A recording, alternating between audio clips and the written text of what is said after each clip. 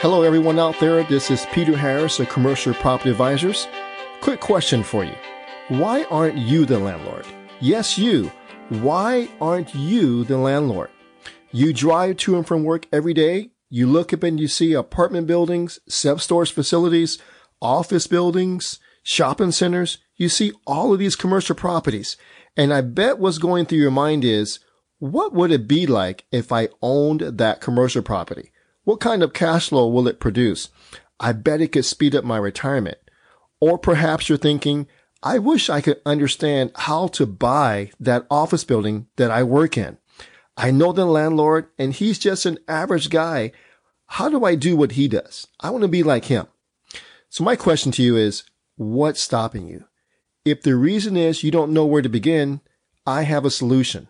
And it's right here in my new book, Commercial Real Estate for Beginners. Go onto my website, commercialpropertyadvisors.com, and download it. It's free. Just click on the link there and download the book.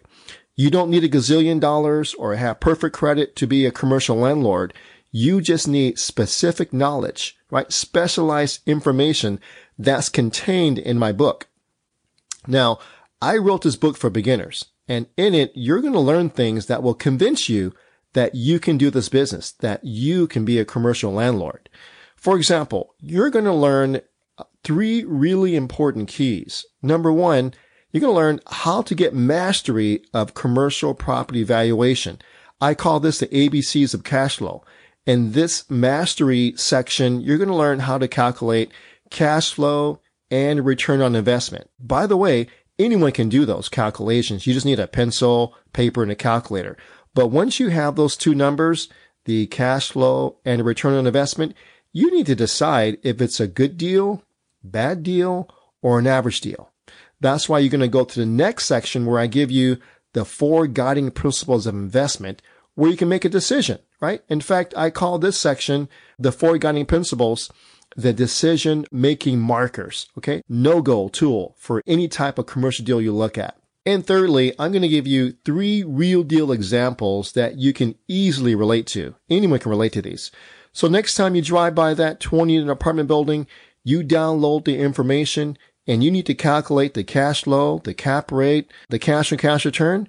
All you have to do is go to page 70, example number 1, and follow how I break it down. Anyone can do this. And how about that shopping center that you drive by every day from work and now there's a for sale sign there and you always want to know, how do you structure an office building deal? How do you evaluate this shopping center deal? Well, all you have to do is go to example number 2 on page 72 and it's done for you. Or have you ever wondered how to purchase a distressed commercial property and make it worth millions of dollars more? Well, just go to example number 3 on page 81 and see how it's done. I break it down for you very easily. So go ahead and go to our website, commercialpropertyadvisors.com, and download the free book. Just click on the link and let's get started. You're going to go from why aren't you the landlord to I am the landlord. All right. Thank you so much for listening.